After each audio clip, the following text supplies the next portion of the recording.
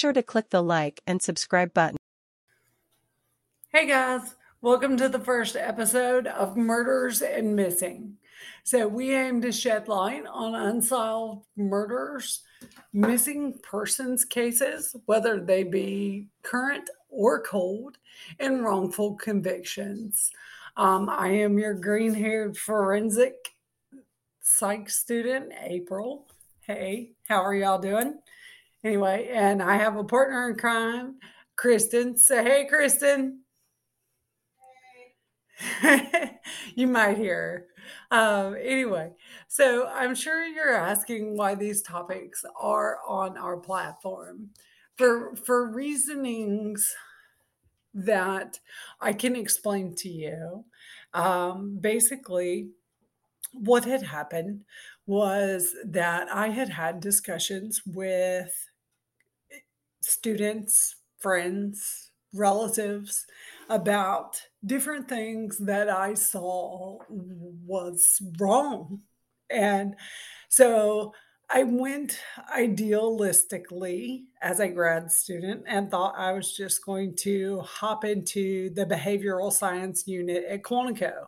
Well, I have obviously aged out of that position. So, anyway, everybody said, why don't you start a podcast? Because that's what you love talking about. So that's exactly what we're doing today. Um, and that is how we come to my favorite, if you can have a favorite, with wrongful convictions. One that has stuck with me since I saw the documentary. I will go ahead and tell you that I am from Ohio, so that's why I didn't know about this, even though I do reside very locally to where this incident happened. But the first case is very near and dear to my heart, and that is the death of James Jordan. Yes, folks, you guessed it, Michael Jordan's dad. So, admittedly, Michael Jordan is one of the best basketball players we will ever know. I have a teenager who obviously knows who Michael Jordan is. He is synonymous. He knows Jordans for the shoes, I think, more so than the stats. But anyway, his father, James, what people fail to recognize is that James was one of the pillars of MJ's foundation. And he was one that pushed him and attended, him and his mom attended all of their games up at North Carolina State. Woohoo! So, anyway, but on July 23rd, 1993, they are saying that James Jordan was murdered, that was the date. So this creates a nightmare of jurisdiction because they say he was murdered in Lumberton, North Carolina, which is Robinson County. His body was discovered 11 days later, 10 days later, in a place called McCall, South Carolina, which is Marlboro County. Then his car was found first, and that was in Cumberland County, which is Fayetteville, North Carolina. So we have three counties converging basically on each other. And that is basically just, yeah, folks, you understand without me saying it.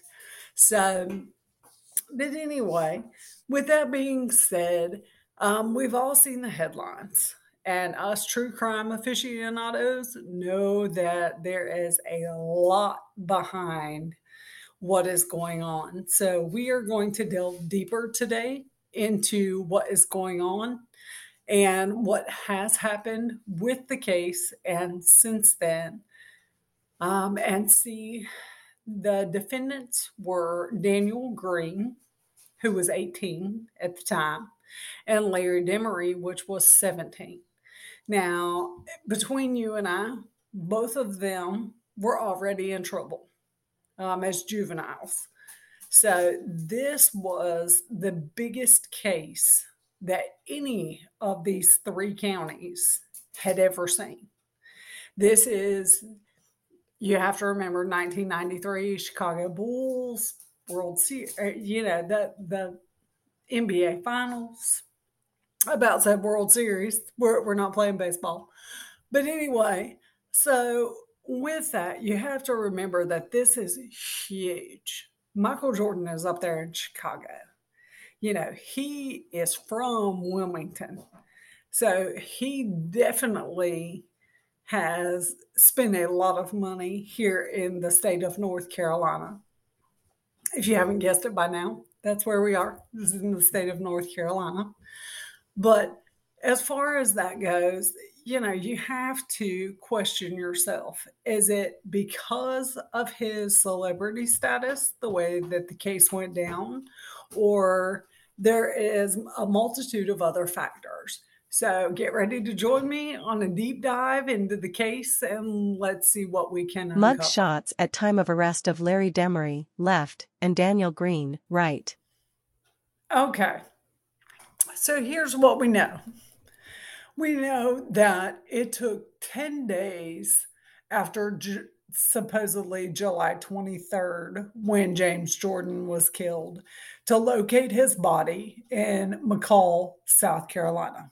He was basically hung over a branch with his arms extended. Anyway, and with that, he had bullet holes in his torso.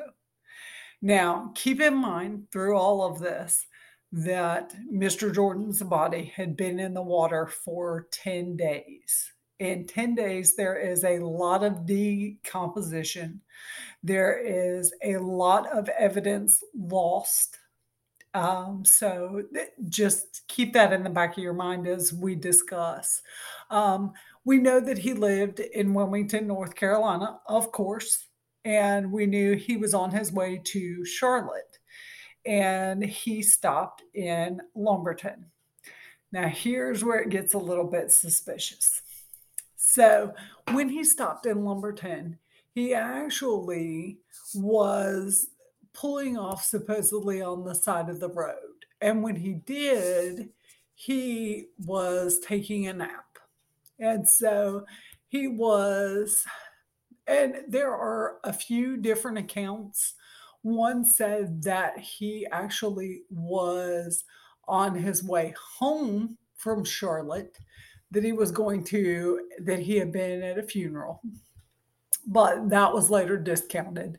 And we're not in any way, shape, or form saying that Mr. Jordan had anything to do with his own murder. Of course not. But there are some questionable things as to why he was where he was. Where he was supposedly shot is exactly an hour and 17, or excuse me, an hour and seven. So take 10 minutes off of that. An hour and 7 minutes to the city of Wilmington.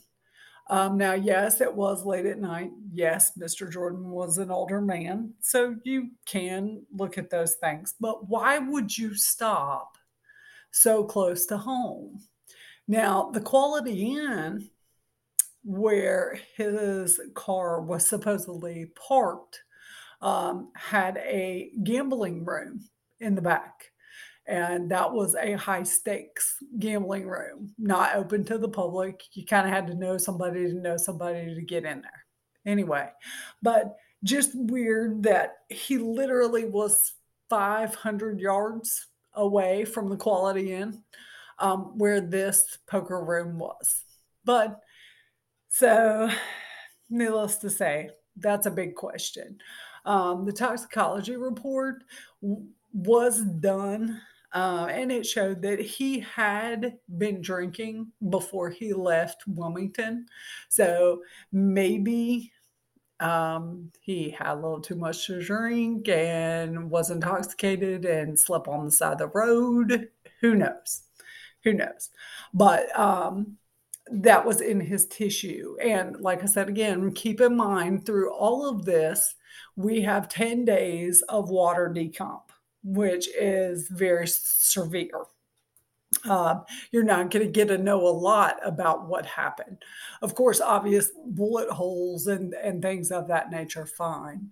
So, but my big question in all of this was why would you stop either if you were going to Charlotte, an hour and 7 minutes away after you left home, coincidentally, to where a known gambling high stakes room was. Either or. So I am not in any way, shape, or form saying that Mr. Jordan was, a gambling addict or anything like that at all. Folks, let's be real. I didn't know the man, not going to claim to know the man. So, but what happens next is what really makes me wonder. Rather than someone noticing that at the time, the NBA's greatest star's father, who was almost at all the Chicago games, who wore a Chicago Bulls watch, we'll get into that later, who had Michael's first NBA and 86 ring. We'll get into that later too. But anyway, how this man was not noticed missing for 10 days. He was not reported missing for 10 days. So, and Michael Jordan had known something was wrong. So, what did Michael Jordan do? A man with a ton of money. He sent his own private investigation team.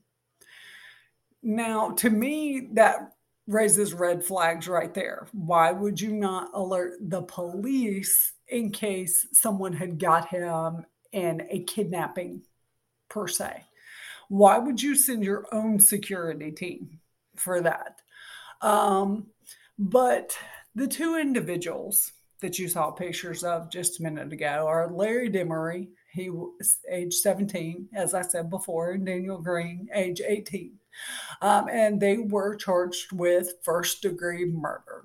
Now, as I said before, it was explained as a robbery gone wrong.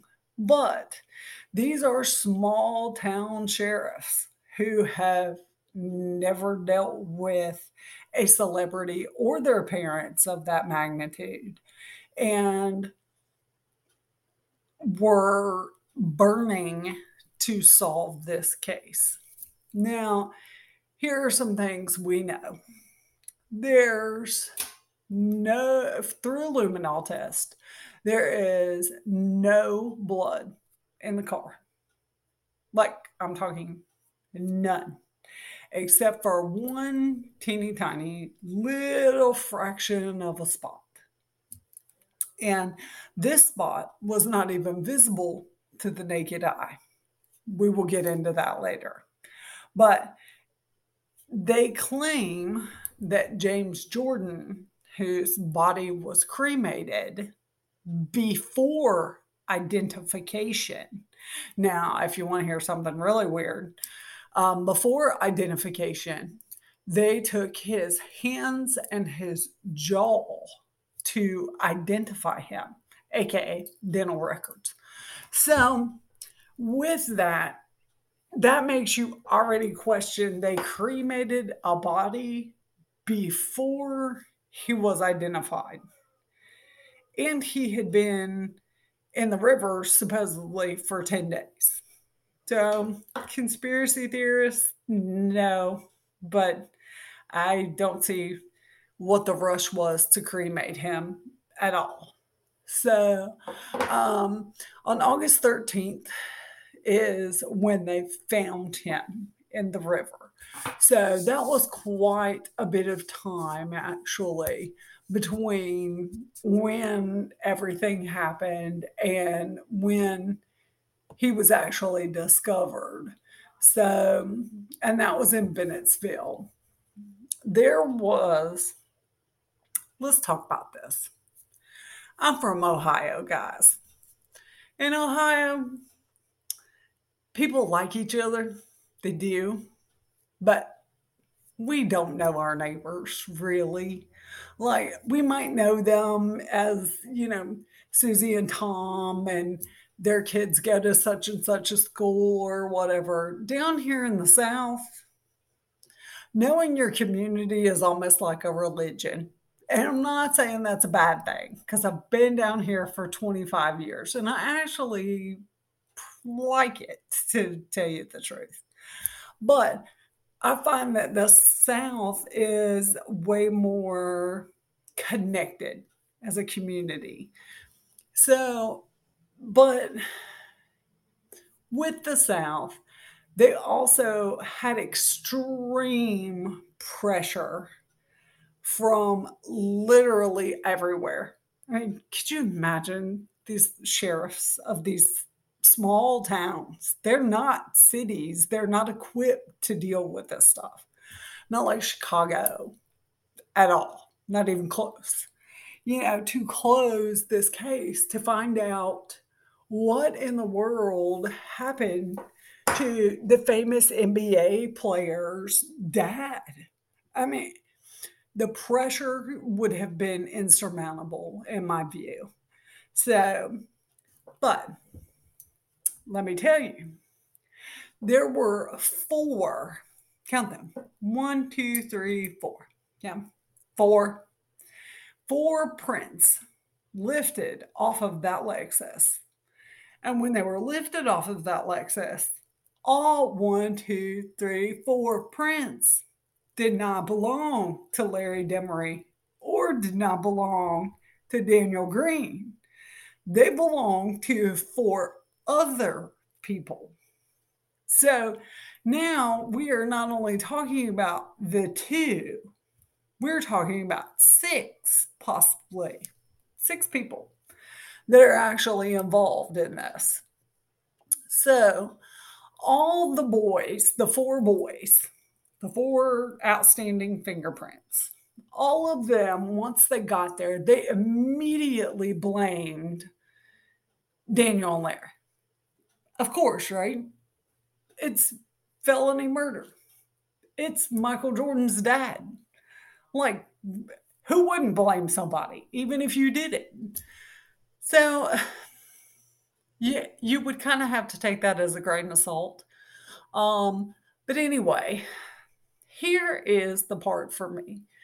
Daniel, let's talk about interrogations, because the interrogations were something that went on for like 7 to 8 hours. Larry Demery was in one room and Daniel Green was in another room. Basically, what they were doing was they were playing good cop, bad cop. Well, if you tell on him before he tells on you, then you get the better deal. I hate that game. I think it should be illegal in this country to play that game, but it is legal. So what happened was Daniel over here did not invoke attorney-client privilege. He didn't ask for a lawyer at all. Larry Demery did not ask for a lawyer at all when they first were in there for the first couple hours, right? Here's two young boys, 17 and 18. They have no idea of the magnitude of what they are facing, other than this is Michael Jordan's dad. So, two young boys. They did admit to the cops on record that they drove the car. They did.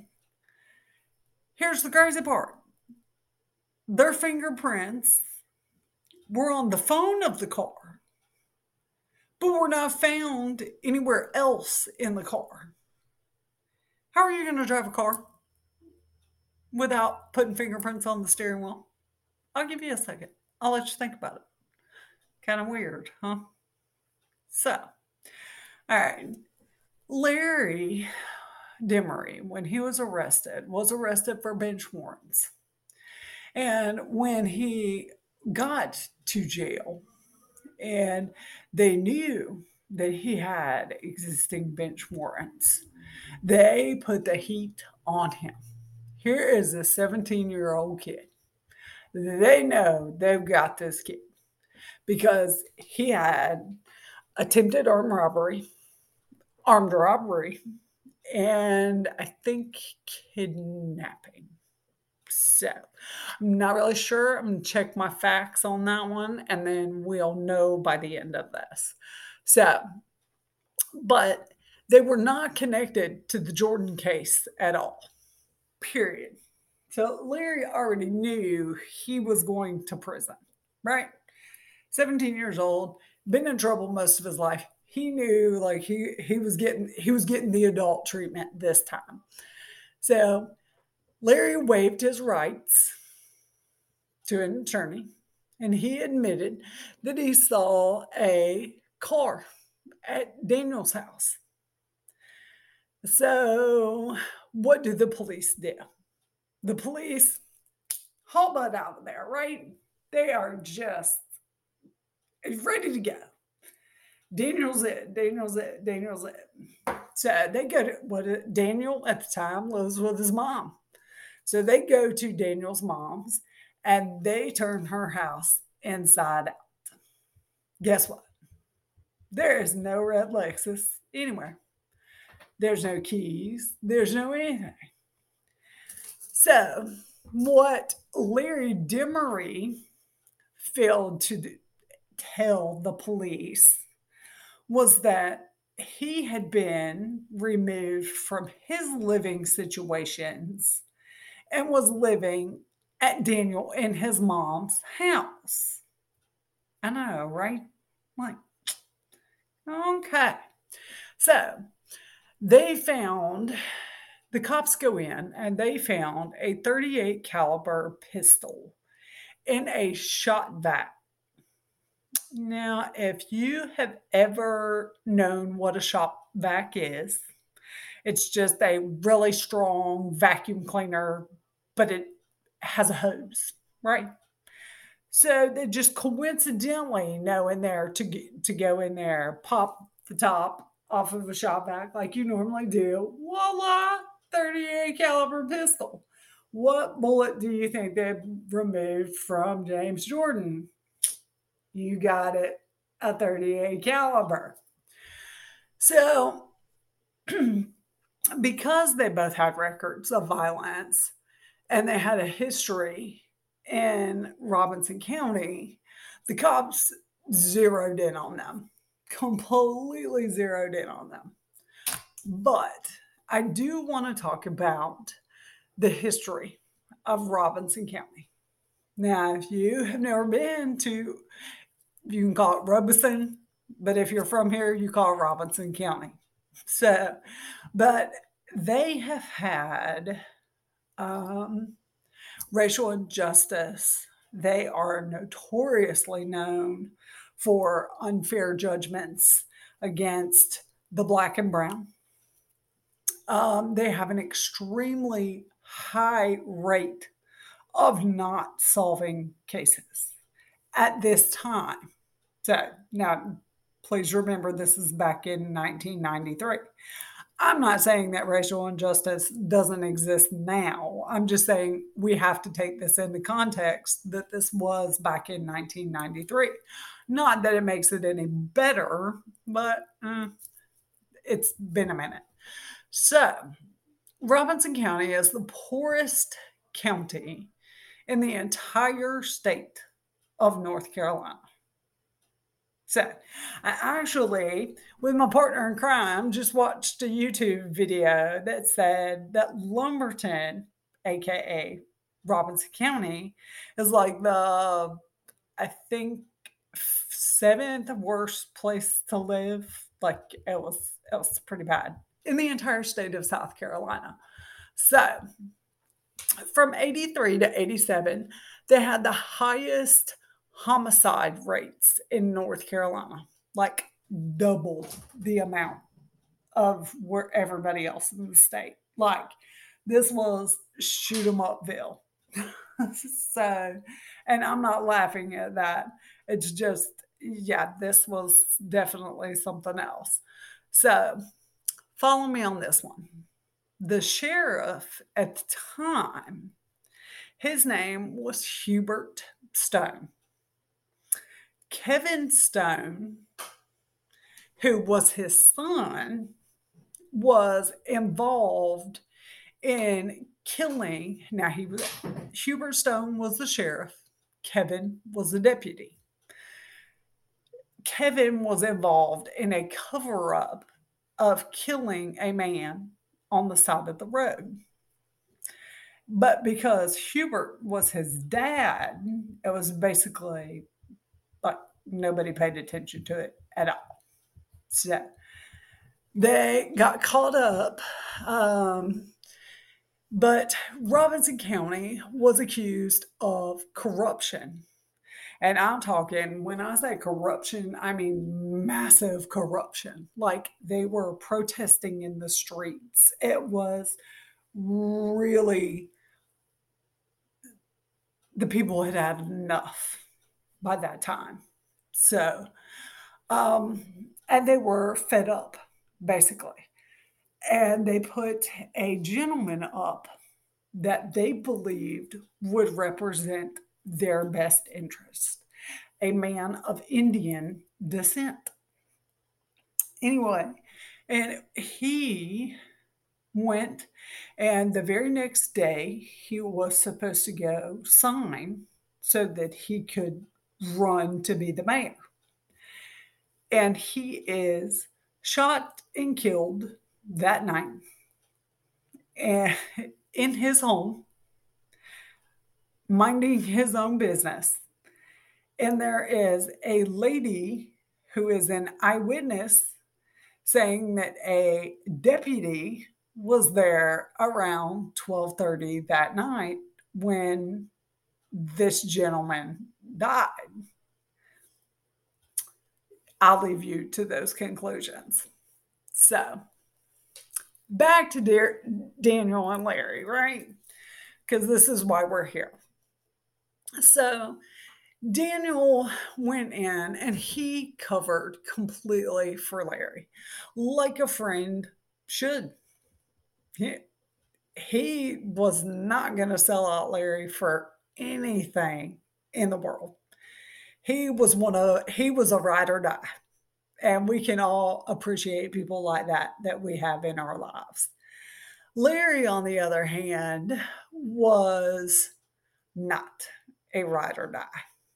And so Larry caved after both of them were in rooms, and the sheriff told him that Daniel had said Larry had killed Mr. Jordan.